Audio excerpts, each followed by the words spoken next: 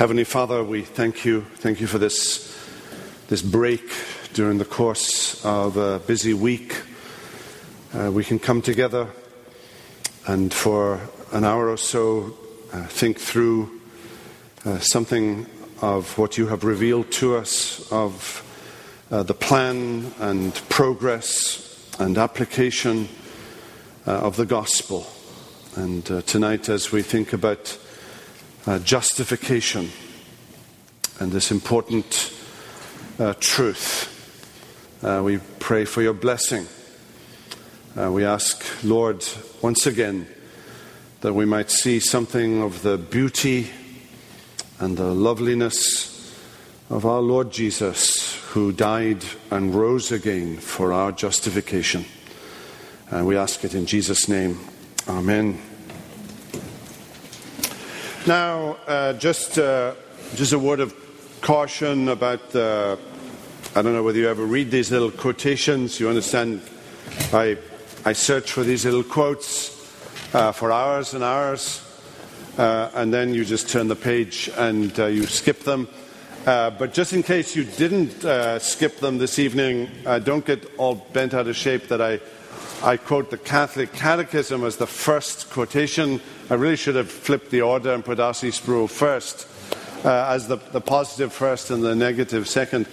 But just as a little insight, the 1994, the latest Catholic Catechism, defines justification as the grace of the Holy Spirit has the power to justify us, that is, to cleanse us from our sins and to communicate, that's an important verb, to communicate to us the righteousness of God through faith in Jesus Christ and through baptism. Well, of course, that definition includes some good things. It mentions grace, it mentions faith. So you might think, well, what's wrong with that definition of justification?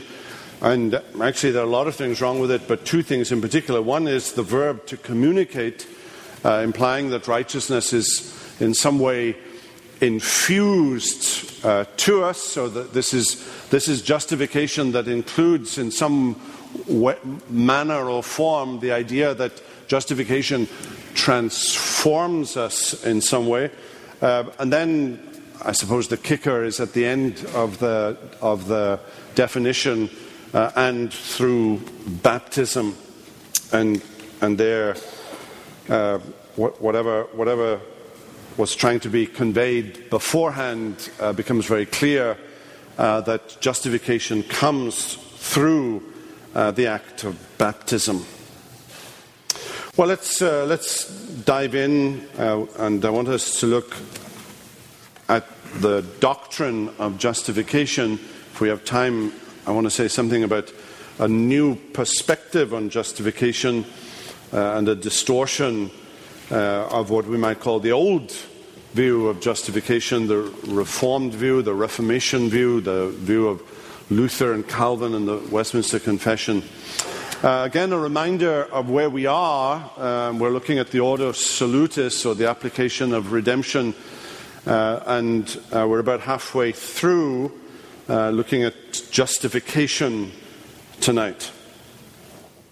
I've just cited in prayer a few minutes ago Romans 4:25, Paul's definitive statement as he treats justification in the second half of Romans 3 and all of Romans 4. And where does he get his understanding of justification from in Romans 4?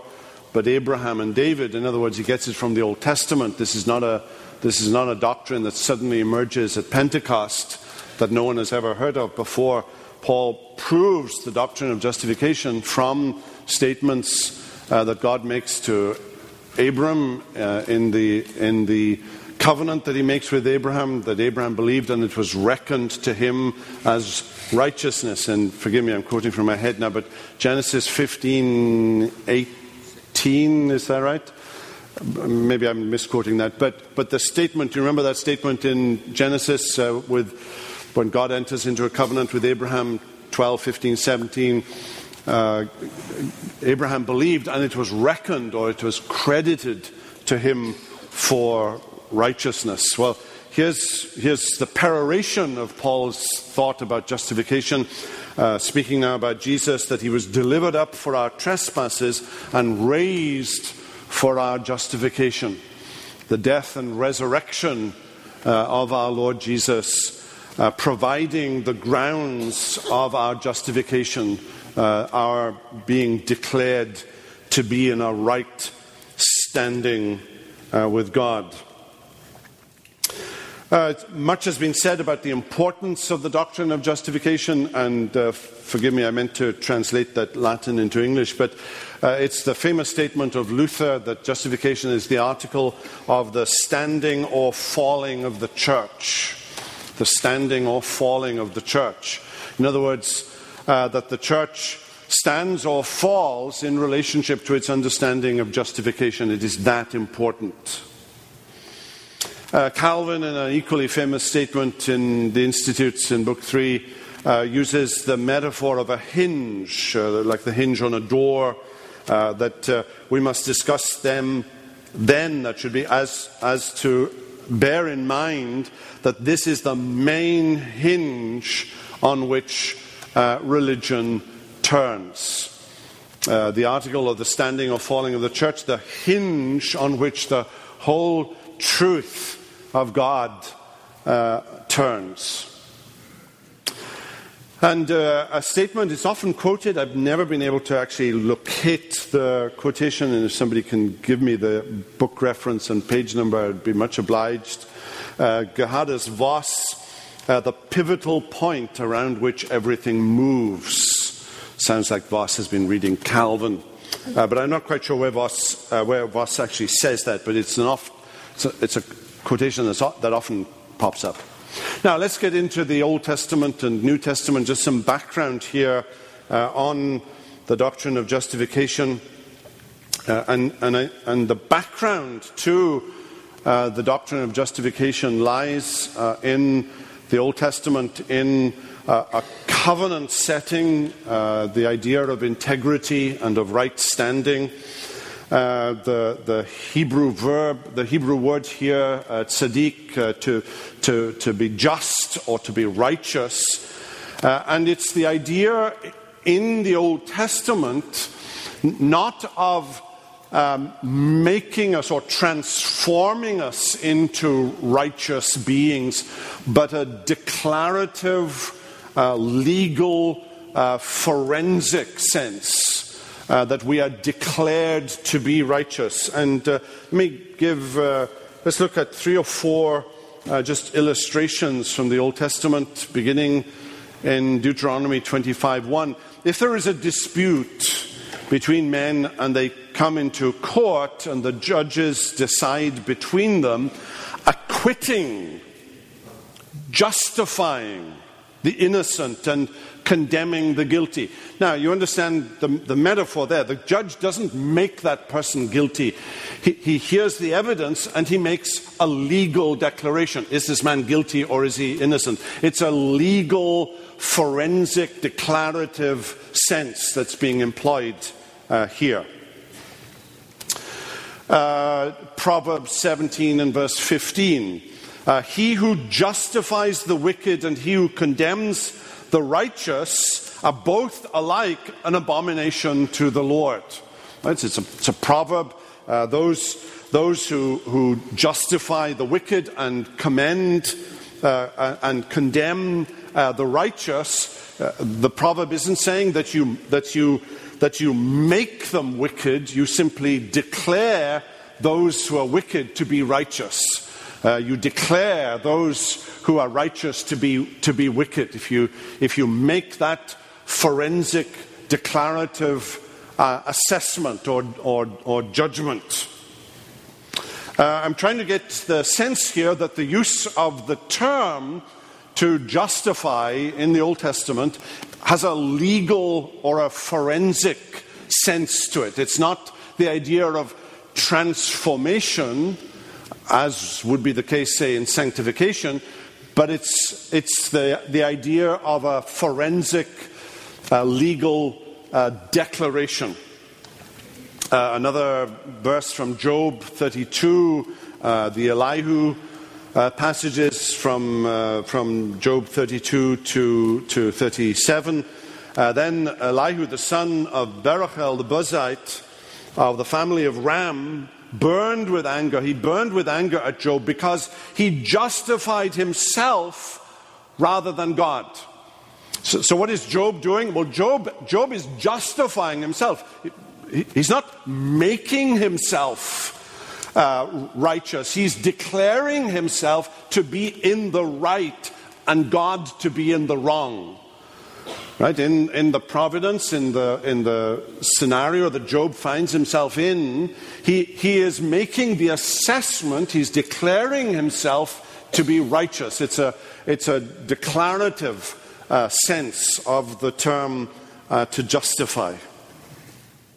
And one more in Psalm 51, the psalm that we cite all the time as a confession of sin, the David and Bathsheba psalm.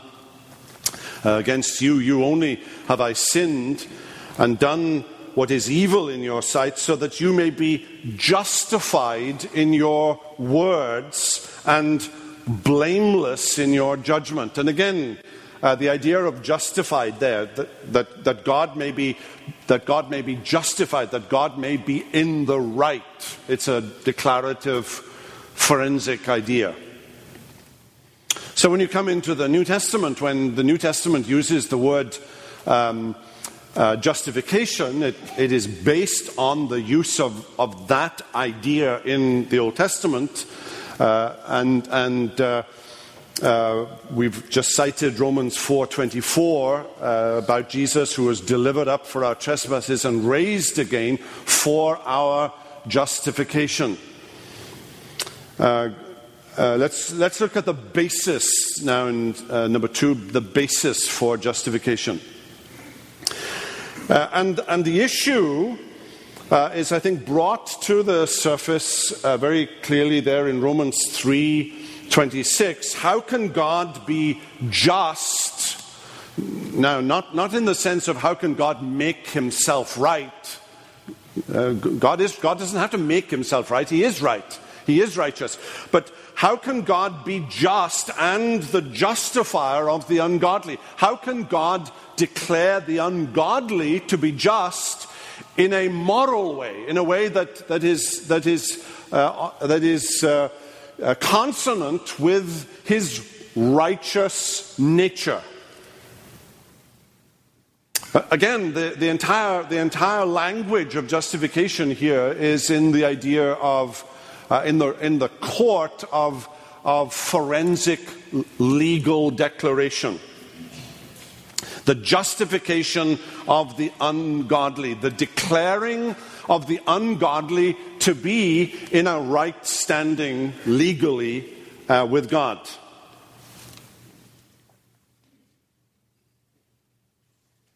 There's a sense here too, not just the declaration of our right standing with God here and now, but also the declaration of our right standing with God forever after and in the day to come,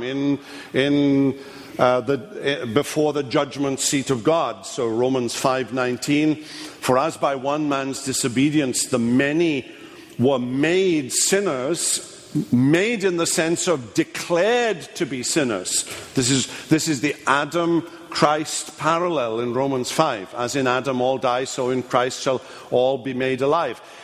The whole of humanity is reckoned to be in a wrong standing with God based on Adam's representative nature.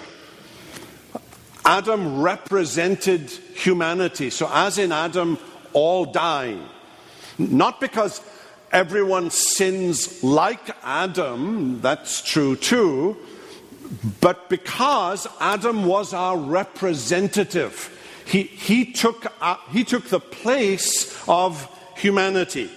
For as by one man's disobedience the many were made sinners, declared to be sinners, Right? That's the only way that you can get at, for example, a doctrine of original sin, that an infant child is declared to be a sinner before they are born, right? Before they actually commit any sinful acts, they are already sinners. They sin because they are sinners. Right? Not they're sinners because they sin, but they sin because they are sinners. Sinners in Adam. It's the union with Adam that declares them to be sinners. So by one man's obedience, the many will be made or declared to be righteous, declared to be in a right standing with God. That's the extraordinary thing about justification. That you and I who believe in Jesus Christ are declared to be in a right standing with God. We are declared to be righteous. We are declared to be covenant keepers. We are declared to be law keepers. In Christ, God looks at us in Christ, and what does he see? He sees a law keeper. He sees a covenant keeper.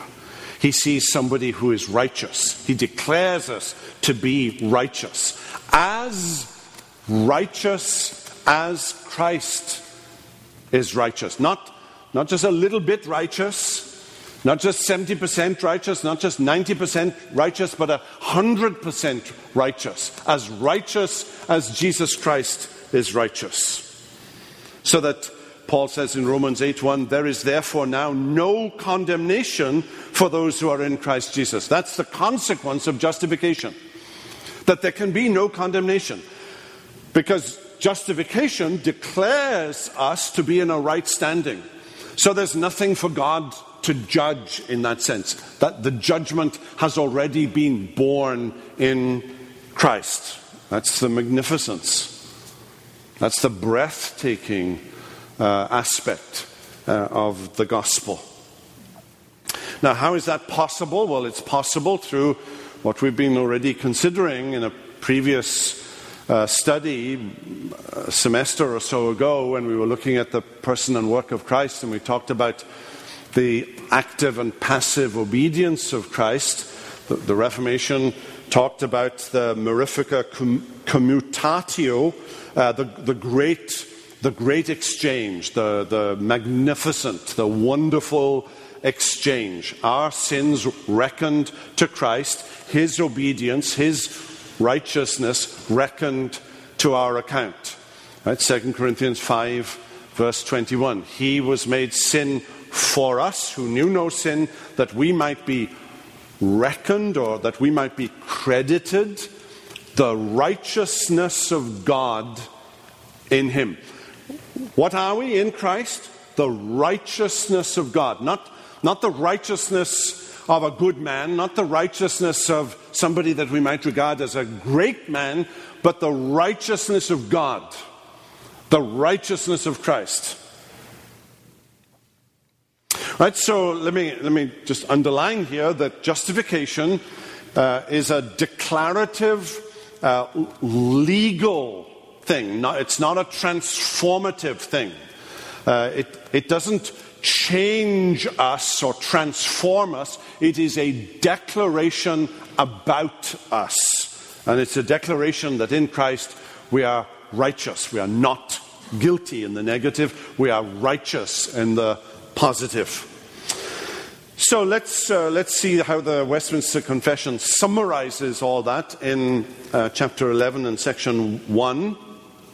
And it says, those whom God effectually calls, he also freely justifies. There's the doctrine of justification. Not by infusing righteousness into them. Right? Turn back to the opening page, the Catholic Catechism, to communicate to us the righteousness of God. There it is. That's the up-to-date Catholic Catechism on justification. Westminster Confession is saying no to that. It's not an infusion of righteousness, a righteousness that you get by partaking of the sacramental treadmill, the 7 sacraments of the Catholic Church, including penance and the supper and so on, and absolution and so on. Not by infusing righteousness into them, but by pardoning. Right? What is a pardon? It's a legal declaration by a judge. But by pardoning their sins, by accounting and accepting. Accounting. Those of you who are accountants, those of you, this is ledger book. You reckon what is yours to Christ, and you reckon what is Christ's to us. Right? It's not legal. It's accountancy metaphor now. It's ledger metaphor. By accounting and accepting their persons as righteous. God accepts our person. What does he mean by person? Well, it means you. It means me. Who are you? I'm me. And I am reckoned and accepted as righteous. As righteous as Jesus. As though I had never sinned. He accepts me.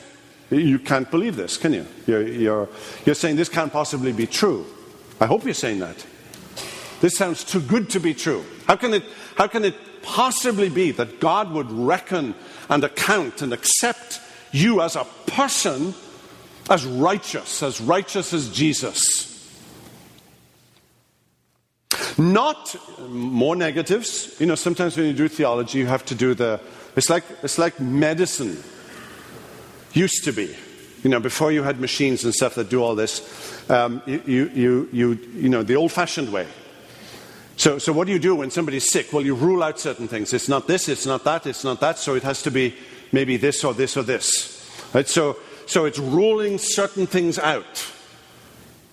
The grace of God appears so that we can say no to sin. There's a negative. Well, not for anything wrought in them or done by them.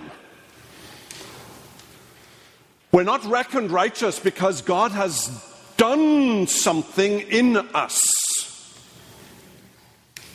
The language of justification is entirely in the realm of the legal and forensic. Right? We're not reckoned righteous because a change has taken place in us. Because if that's the case, we're going to look at something within us. The reason I'm justified is because I'm regenerate. The reason I'm justified is because a change has taken place. The reason I'm justified is because I have faith. And that's going to lead you to say, well, how much faith? The only way you can be assured of total justification is that it is, as Luther would say, outside of us. It is, in Luther's language, extra nos. It is outside of us. It is in Christ. Keep your eye on Jesus. Don't look within. Don't look for little changes within. Not for anything wrought in them or done by them on the basis of works, but for Christ's sake alone. Now, if you have a pen or a highlighter, underline alone. See, look back at that Catholic Catechism again. Is there grace there? Yes, there is. The word grace is there. People hear, the Catholic Church talks about grace, so they must have an evangelical reformed understanding of justification. No, they do not. The important word here is alone. It's the sola that's important. It's by faith alone. It's through grace alone. What Luther called the damnable plus. You can talk about grace and you can talk about faith, but there's a plus. It's grace plus baptism. It's grace plus absolution. It's grace plus a little bit of something that you do. Right? Alone. For Christ's sake alone. nor by imputing faith itself. Now, it's not Catholicism that's in the crosshairs here, it's evangelicalism that's in the crosshairs here. Because we tend to say, right, we tend to think like this: I'm justified by faith, but do I have enough faith? So that it's only those who have great faith or assured faith who are justified. And what have you done? You've turned your eyes inward again. Right? You're basing your justification on the quality now of your faith. Is it weak faith? Is it medium faith? Is it strong faith? Is it assured faith? Right? That's a tendency in our circles, in evangelical circles. And that's why it's saying, nor by imputing faith itself, the act of believing. We're not justified because we exercise faith. Now remember, and we'll come back to it in a minute, but remember, there are Arminians and semi-Pelagians who talk about free will. And if you have free will and you exercise faith based on that free will, you make that act of believing the basis of your justification. Right? That was the Reformation, that was the post-Reformation's argument with Arminianism. That free will became the work that justifies. I'm justified because I've exercised my will and I've exercised faith. Right? So not by imputing faith itself, the act of believing, or any other evangelical obedience to them as their righteousness, but by imputing the obedience and satisfaction of Christ unto them, they receiving and resting on him and his righteousness by faith, which faith they have not of themselves, it is a gift of God. How many times do they have to say this? Right, they're saying it over and over. It's the same thing, but they're saying it over and over and over. And you hear the echo of Ephesians 2, that even faith is not something that you can credit to yourselves, although we exercise that faith, as we said last week. But we exercise it because God makes us willing in the day of his power. It's of grace and not a work. Well, the instrument of justification is faith. It's the conduit, if you like, through which that legal declaration comes. Faith and faith alone. Right? Faith, and this is section 2 of the confession, faith thus receiving and resting on Christ and his righteousness is the alone, there it is again, the sola, is the alone instrument of justification. And some of the prepositions, and I won't go into all of the nuances of the Greek here with the genitive and dative rather than the accusative. The New Testament does something that's quite extraordinary in its meticulousness, that in the actual use of the prepositions, we are justified not on the basis of faith, but we are justified through the instrumentality of faith. And all of that becomes very clear in kind of Greek 101, which those of you who can understand that can get that for yourselves, but I won't go into that tonight. Never on account of faith. Now, why faith? Because there's something about faith that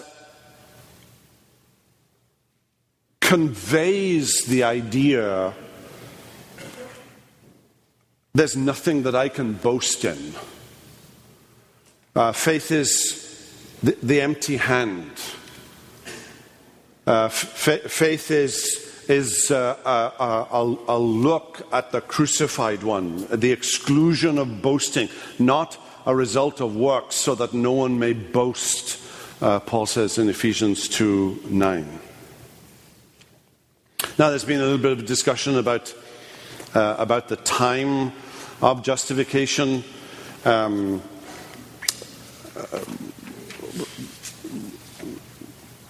Various theologians, Kuyper in the 19th century, William Twiss, who was the chairman of the Westminster Assembly, some others who talk about eternal justification, that we are justified in eternity.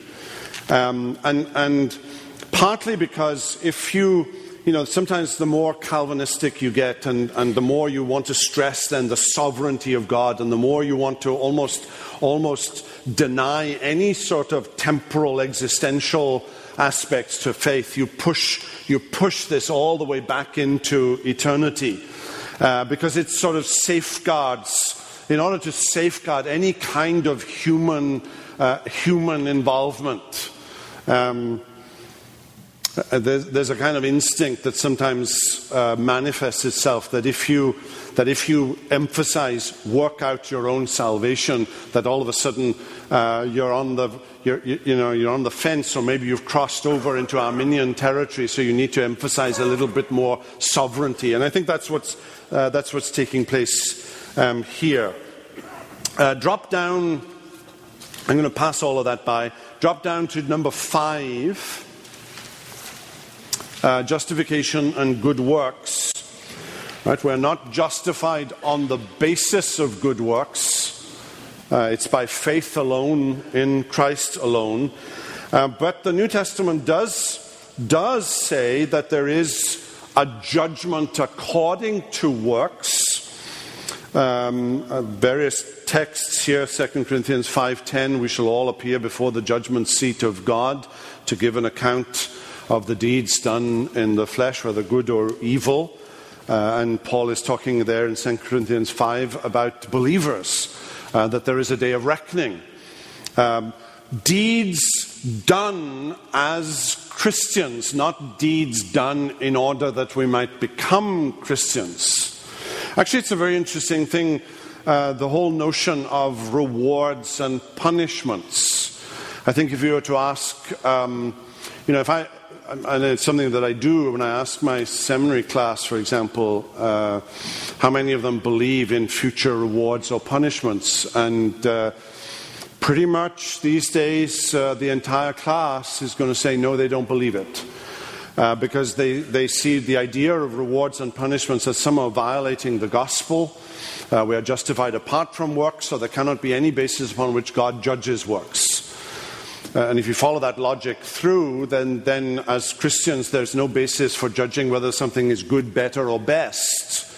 Right? And certainly as Christians, we judge actions that are good, and some are better, and some are best, and some are just plain wrong. And I think if you went back into the 19th century, early part of the 20th century, evangelical, solid, reformed evangelical writers would certainly have believed in and talked about and preached on rewards and punishments. I've often asked the class, when did you last hear a sermon on the idea of future rewards and punishments? And these days, pretty much the answer is going to be never. And I think that's an imbalance here from what Scripture actually teaches. And I think 2 Corinthians 5:10 would be a classic example of Paul saying that we must all, speaking of Christians, we must all appear before the judgment seat of God. And some are going to be rewarded more than others, even within the orbit of grace. Jesus speaks in a parable of some inheriting 10 cities, and some 5, and some just 1. Some just get Jackson, Mississippi. And others get Dallas and San Francisco and London and Berlin, to follow the metaphor through. Right? So that I think there's a kind of idea that floats about in our circles that grace means that we're all going to be dealt with exactly the same.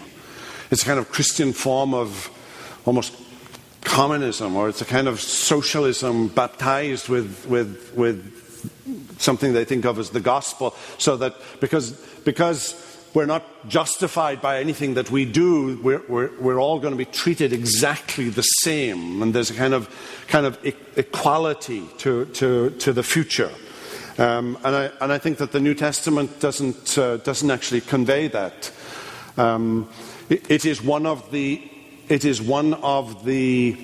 motivations for holiness that God is going to, that there's a day of reckoning, that there's a day of accountability. Well, another issue that has to be addressed in terms of justification is what is James talking about? And again, I haven't time tonight to look at all of the details of James's argument. That would be a 2-hour sort of examination in itself. But James talks about faith without works is dead. And the way through that passage, I think in James chapter 2 and verses 14 through 26, remember that Luther looked at that passage and declared it to be a right epistle of straw, because he looked at it solely through the lens of justification by faith. But justification by faith, what does the Westminster Confession say? That faith that justifies is never alone. It is always accompanied by works. So that the one who is declared righteous, the regenerate one who's indwelt by the Holy Spirit, will manifest that justification in a life of good works. Because the man who says that he's justified, but there are no good works to evidence that justification, that faith is dead. That faith isn't real faith. It's not real justification. I think that's what James is trying to say. The conclusion, point 4 there on page 6, James 2:14. What good is it, my brethren, if someone says he has faith but does not have works? Can that faith save him? Now, James isn't saying that we're saved by a little bit of faith and works. What he's saying is that somebody who says that he's justified by faith but lives an ungodly life, he isn't justified. It's not true faith. It's not true justification. So the tendency of the doctrine of free grace to encourage a life of ungodliness. Shall we sin that grace may abound? Paul's question. Now, today, justification is under a great deal of fire. We have seen in the last quarter century or so, and certainly within the last 20 years, and especially in the last possibly 15 years, a sea change in the evangelical world as to the understanding of justification. And the old understanding of justification, the understanding of justification as I've just given it in the Westminster Confession, chapter 11, has been seriously questioned by something called the New Perspective, and more accurately, the New Perspectives on Paul. So let me take you on a very quick sort of fire hydrant view of the New Perspective on Paul in about 6 minutes. Partly this arose after the Second World War, post-Holocaust. I think the Christian church, generally speaking, was a little sensitive to Christians saying negative things about Jews and Judaism, as Paul does frequently in the New Testament. And I think that provided the sociological backdrop to wanting to reassess how the Christian church viewed Judaism. Then some historical research was done by men by the names of W.D. Davis and E.P. Saunders and others in the late 40s, 50s, early 60s, picked up in the 70s and 80s by folk like Jimmy Dunn and N.T. Wright, who's now become a very familiar name to us, that suggests that the church, and particularly the Protestant church and the Reformation church, had misunderstood the nature of Judaism in the Second Temple period, from the period of the return of Babylon through to the time of Jesus and Paul, so that the Jews in Jesus' day, people like Saul of Tarsus, that the Reformation misunderstood them, and the research kind of purported that Second Temple Judaism was not a religion of works righteousness, but actually was motivated by grace. Now, the traditional understanding, the traditional rubric was that Judaism was like medieval Catholicism. It was a religion based on a ceremonial obedience, a treadmill of obedience, trying to earn and merit the favor of God. So Judaism and medieval Catholicism were identical in their nature, and therefore Paul, the converted Paul, and Luther were addressing the same thing. And that paradigm has been seriously questioned. That research into Second Temple Judaism has been also now by those who hold to the old view of justification. That research has been questioned, but what that view brought forth was a view that said the Jews of the first century were not.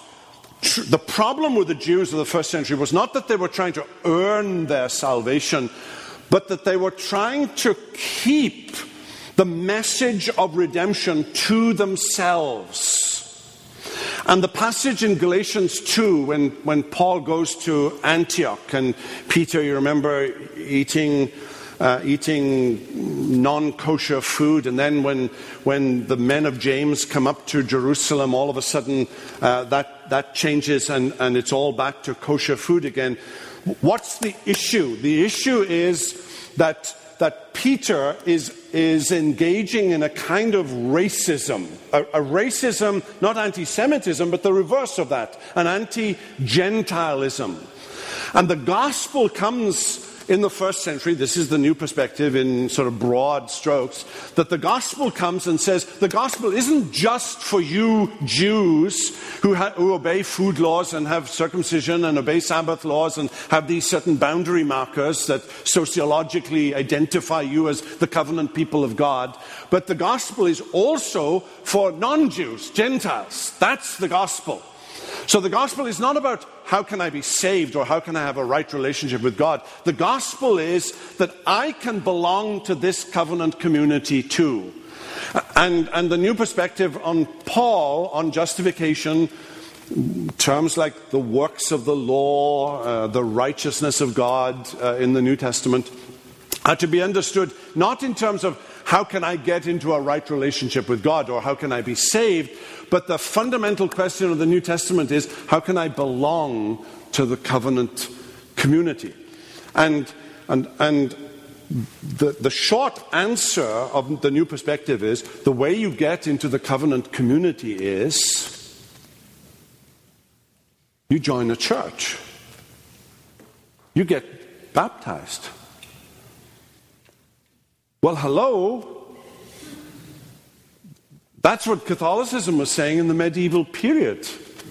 Right? So the new perspective on Paul changes the question of justification from the area of how can I be in a right relationship with God to a sociological question, how can I belong to the covenant community? So one of the things that's happened, and it's happened among very conservative publishers, that the understanding of justification has changed, and changed dramatically and radically and in an entirely wrong and unbiblical way to suggest that the language of justification has to do with my belonging to a group, my belonging to a covenant community, rather than addressing the question, how can I be in a right relationship with God? Now, that's a gross oversimplification of the new perspective on Paul. Some of us, perhaps in this room, are aware of the terminology new perspective on Paul, but sadly, it's affected some very conservative publishers, and publishers that when I was at seminary, 40 years ago, was a publisher that you could absolutely trust and rely on, and if they published a book, you knew this book was at least going to be sound evangelically on the doctrine of justification, and that's not the case anymore. And if you were, I wouldn't have believed 40 years ago, if you'd have come to me and said that the evangelical church was going to be confused about justification, I wouldn't have believed you. About the answer to the question, how can you be saved? If you can't answer that question, you've got 60 seconds before somebody dies, and he's saying to you, how can I be saved? What's your answer? If your answer is you need to identify with the covenant community and receive the boundary markers of that covenant community, which are baptism and the Lord's Supper, then it's over. It's the wrong answer. That's how important this issue is. I think at the end here, look at the text again, 2 Corinthians 5:21. For our sake he made him to be sin who knew no sin, so that in him we might become the righteousness of God.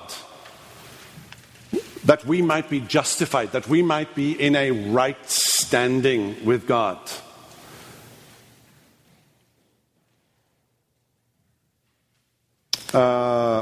That's why Luther, I think, said, this is the article of the standing or falling of the church.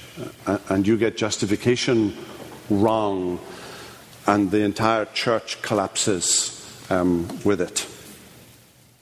Now, there are a million questions, I am sure, and we'll have a Q&A session later in the semester.